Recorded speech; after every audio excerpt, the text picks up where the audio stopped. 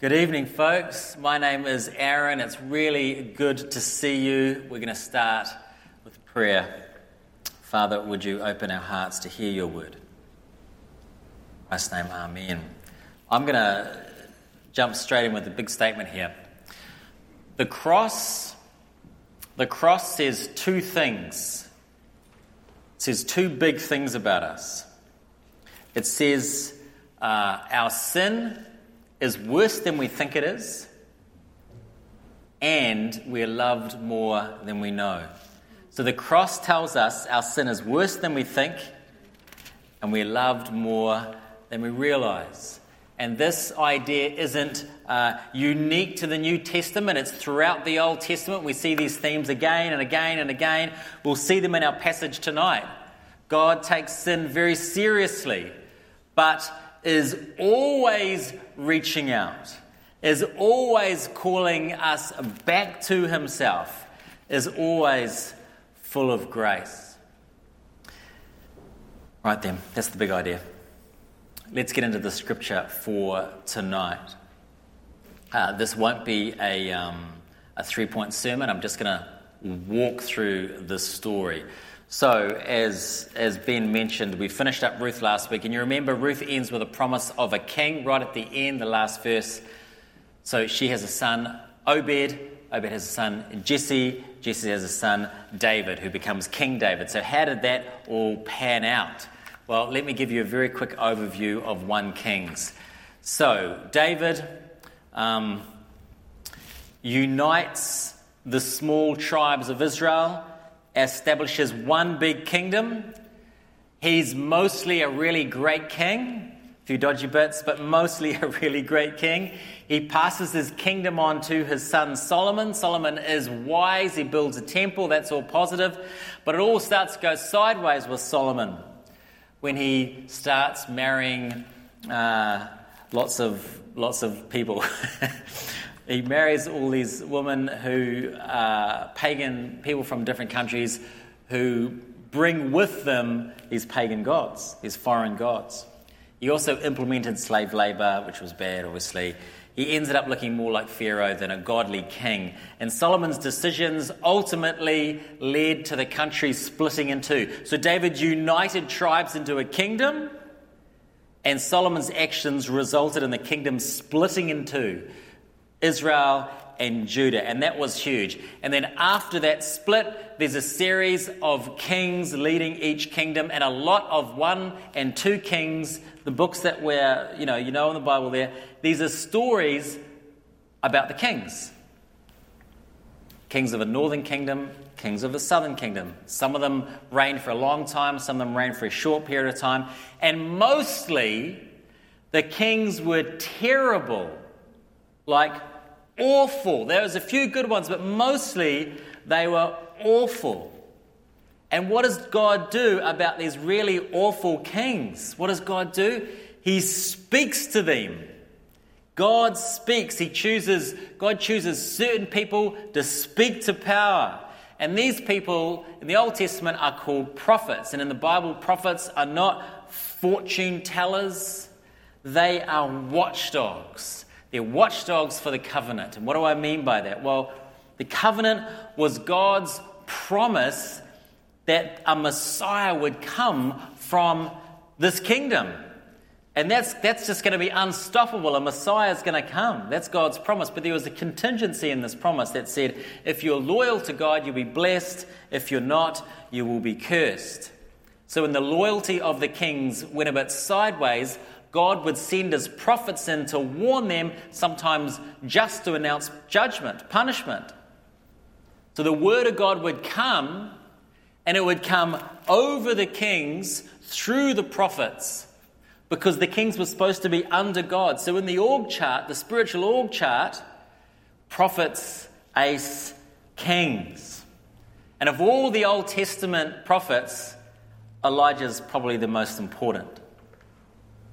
And we're going to look at his life over the next, 6 weeks, 7 weeks, something like that. I think it's 7 weeks all the way through to Advent, and it's going to be brilliant. Okay, so We've had a really, really big picture. We've had a kind of a bigger picture. And now we're jumping right in. Okay, 1 Kings 16. Before we hear about Elijah in 1 Kings 16, the first person we hear about is Ahab. Ahab is one of these kings. And he was the worst, which is sad. He was the worst guy. From the outside, he looked a bit successful because he reigned for 22 years. So there was some stability, stable leadership, no coups. He built some political allies there. But verse 33 says, he made God more angry than any other king ever had. That's quite a statement, isn't it? He made God more angry than any other king ever had. So what did he do? Well, he married this Phoenician woman called Jezebel, which in of itself is not like a major problem, except he took on her pagan worship of a god called Baal, which is a rejection of God, isn't it? And it wasn't a private matter. It wasn't like he kind of secretly took on Baal and then built a little shrine in his bedroom and stuff. He kept them to himself. No, they imported hundreds of Baal priests and they put them on the payroll, on the state payroll. They built temples. They were aggressive evangelists for Baal, a religion that was awful, that promoted child sacrifice. Ahab wanted God's people to be Baal people. Verse 30. Ahab, the son of Omri, did evil in the sight of the Lord more than all who were before him. So what does God do? What does God do about this? He speaks. He speaks to that situation through this guy Elijah. Before we get there, though, I want to point out a really interesting verse that you might just skip over very quickly in the passage. Verse 34, let me remind you of it. In his days, that's Ahab's days, Hiel of Bethel built Jericho. He laid its foundations at the cost of Abiram, his firstborn, and set up its gates at the cost of his younger son, Segub, according to the word of the Lord, which he spoke by Joshua, the son of Nun. You sort of read it quickly and you're like, I don't understand what's going on there. What's going on there? So, here's the deal. So hundreds of years before this, God's people entered the promised land. And in order to inhabit it, though, there was this hulking great fortress city called Jericho. And that had to be dealt with. Jericho had to be dealt with in order for them to inhabit the promised land. So how did they get past it? Well, some of you might know the story. God sorted it out. God said, just march around the city and blow trumpets 7 times. And they did that, and the walls came down. Amazing. Fantastic. After this happened, God spoke through Joshua, who was there and saw the walls come down. God spoke through Joshua, and in Joshua 6:26, I'm just jumping to another book of the Bible now, God spoke to Joshua and said this: Cursed before the Lord is the man who undertakes to rebuild this city, Jericho. At the cost of his firstborn son, he will lay its foundations. At the cost of his youngest, he will set up its gates. So, God wanted Jericho to stay rubble. He wanted the walls always to be down, to remain this visible testimony to God's strength. So God speaks through this rubble and he says, I did this for you. That's what the rubble cries out and it says, I protected you, I saved you, I will continue to protect you. Leave the stones alone, leave them on the ground. These stones cry out and they say to you, you receive this land by grace. Leave the stones where they are. Hundreds of years later, Ahab defies God, defies his word, wants to rebuild Jericho. Ahab wants to protect Israel by the power of Ahab. Let me read again Joshua 6, written hundreds of years before 1 Kings. Cursed before the Lord is the man who undertakes to rebuild this city, Jericho. At the cost of his firstborn son will he lay its foundations. At the cost of his youngest son will he set up the gates. Let me read 1 Kings 6, verse 34, the passage we just sort of go over quite easily. 400 years later, in his days, Hiel of Bethel built Jericho.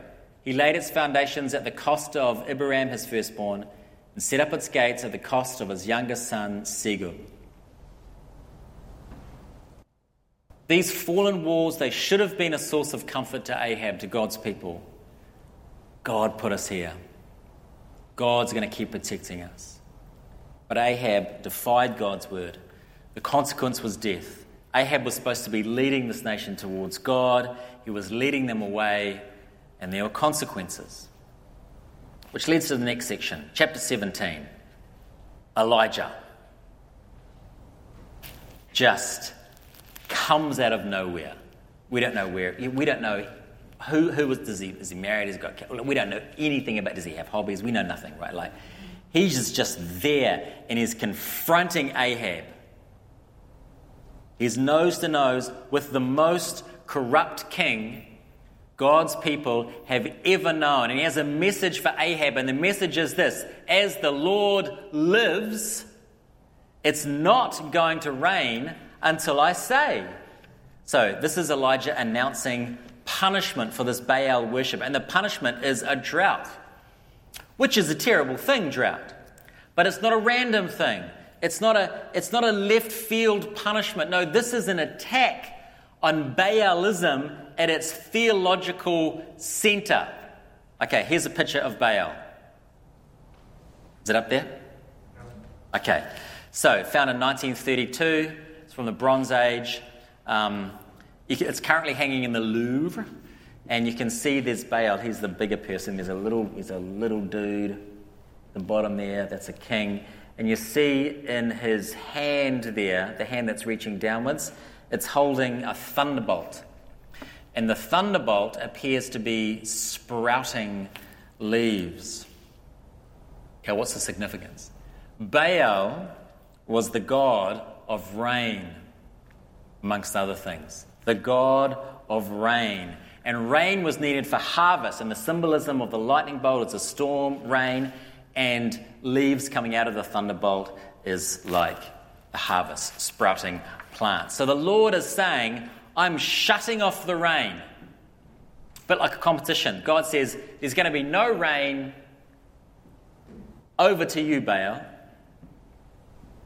The Lord wants them to see Baal is a fiction. There will be no rain. Why? Because there's no Baal. Baal can't help you in this situation. We'll learn later that the drought lasted years. Now, why would the Lord do that? Well, he's punishing them and giving them space and time to repent. So Elijah confronts Ahab, the worst king God's people have ever had, and then Elijah disappears in the wilderness. Verses 2 to 7. And what do we see there? It's a really wonderful story. But first, why did Elijah leave? Well, this was also part of the punishment. It wasn't just Elijah needs a bit of space and he should protect himself. It's not just that. God speaks to them and then removes his word. In Romans 8 and Psalm 81, both talk about God just letting people do what they want. In the Bible, when God removes his word, it's part of the punishment. So let me read Psalm 81 to you, just a little snippet of it. This is the Lord speaking. My people did not listen to my voice. Israel would not submit to me. So I gave them over to their stubborn hearts to follow their own counsels. God steps back and lets people live with their own consequences. And that's what's happening here in our passage. God sends Elijah away. It's part of the judgment on their people. God's word is removed. This is very significant. When God's word is removed, his counsel is removed, that leads to darkness. Because without God's word in your life, think about this big picture. Without God's word in your life, what do you have? You've got opinions, right? You've just got opinions. Removing the word, creating people experience what that is like with the hope that they would return to God. So Elijah leaves and God provides for him in miraculous ways. And let's just go 40,000 feet again for a moment here. if you want to describe the movement of the passage so far what we've heard is sin leads to death. Real death, spiritual death. But that's not the end of the story, because the second half of our reading is all about God's kindness and his provision. So remember at the start I said the cross tells us our sin is worse than we think, but also we're loved more than we can imagine. And the second half of our passage is about that. This is where the story sort of pivots. We learn that not only is God a God of justice, so that he does judge, but also a God of love, and he cares for us. Sin leads to death, but God reaches out to his people to provide for them. And we'll see in this passage 3 miracles that get bigger each time. So, God tells Elijah to leave and hide by a river, and whilst he's there, ravens feed him twice a day, meat and bread, which just sounds fantastic to me. Twice a day, meat and bread. It's great. When God wants to do something, sometimes he uses a wild card, and this is a very wild card. He uses birds to feed him, and I know this story is really strange, but I love it. I love this story because it's a quiet, day-by-day miracle. It's a quiet, daily provision for Elijah, and it must have been really boring for him, and it must have been lonely, and it must have been excruciating for him because he doesn't know what's happening out there. He's got no idea. He's living in obscurity beside a stream. But God is just quietly providing for him, And I love this story, this wilderness story. It helps us because just think when we're feeling like we're living in obscurity and life's hard and we're not sure what God is doing and what's really going on. Folks, can I just encourage you to look for the ravens? Look for the ravens in your life. Look for the quiet ways God is providing for you, and that could be an encouraging conversation, an invitation to a meal, a good friend visiting you and speaking some words of life into your life. Look for the ways that God is feeding you daily. God is good to us. He is good to us. Sometimes we just have to stop and look to see where it's happening. And it's often in quite quiet ways. On with the story. Eventually the stream dries up and Elijah has moved on. And then the word of the Lord comes to him and says, go to Sidon, which is not a random spot. That is the hometown of Jezebel. So it's the heart of Baalism. So God sends Elijah there. And he says, it's okay, a widow will provide for you, which is a bit of an oxymoron in a drought because a widow would struggle to look after herself. So what happens? Well, he goes to Sidon, he sees the widow, he asks for water, she brings it, and then he says, can I have some bread as well? And then we learn how desperate the widow's situation is. She's collecting sticks to make a fire for her final meal. She has just enough bread and oil to make one more dinner for herself and her son, and then they anticipate that they will die. It's just awful. Elijah says, do not fear. Go make that meal. I'll have the first serving, which is just outrageous. To ask, just to bowl up to somebody and say, hey, feed me is one thing. To bowl up to somebody who has only one meal left in them is another thing. To do that and ask for the first helping is like, it's crazy, isn't it? It's a bit rude to say the least. So what's going on here? What's happening here? Well, look at what Elijah says next, and this is why he can make such an outrageous request, verse 14. The Lord says, the jar of flour shall not be spent, and the jug of oil shall not be empty until the day that the Lord sends rain upon the earth. So what's going on here? This is a call to conversion. She's been asked to trust a promise of God. This is a God she does not know. She is probably a Baal worshipper. And Elijah is saying to her, do not trust this fiction. Trust the Lord. And she does. And God keeps his promise. We read the oil and the flour do not run out. This is the second miracle. It's wonderful. Each day she would go to the cupboard and to prepare the food, and the oil in the jar of flour would just stay at the same level. Another quiet miracle. She trusted a promise, God provided.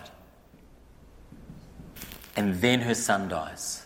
in verse 17. So she's quite a roller coaster for her.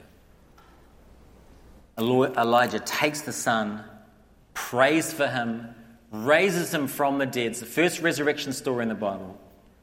And this is our third and biggest miracle in our little section. As I said before, these miracles, they're not naked displays of power. They have meaning. They are signposts. And the signpost here reads, God offers life to anybody. Remember the big picture. Sin leads to death. That's been the story. God offers life, though. He offered it to this Baal-worshipping family. He's offering it to you. He's offering it to me. Doesn't matter where you've come from. Doesn't matter what you've done. Doesn't matter who you are. The offer is there. I want to give you life. I'm inviting you to trust me every day. I'm inviting you to trust me for the really big things as well. I'm going to finish up. So Baal worship, not a big deal for us. Not a huge deal for us now, is it, Baal worship? But there are lots of things that draw us away from God. Materialism, selfishness, power, the desire to be cool and be on the inside and. And that can lead you to do all sorts of silly things. Folks, sin leads to death. And that death can take lots of forms. Spiritual death, real death, spiritual death. You can cut yourself off from your Creator, which is, goodness, what a dark thing. But in this passage, God reaches out and He calls people to trust Him. No matter where they are, He calls Elijah to trust Him in confronting Ahab. He calls this widow to trust Him when she has nothing left. He calls a whole nation to trust Him by showing them that their God Baal is a fiction. Can we do that? Can we do that? Can we trust God? Can we trust God daily? Can we trust God in the big things? The cross says your sin is worse than you think, but you are loved more than you know. You can trust a God who would go to the cross for you. Don't you think? You can trust a God who would go to the cross for you. You can trust Him with your whole life. Amen.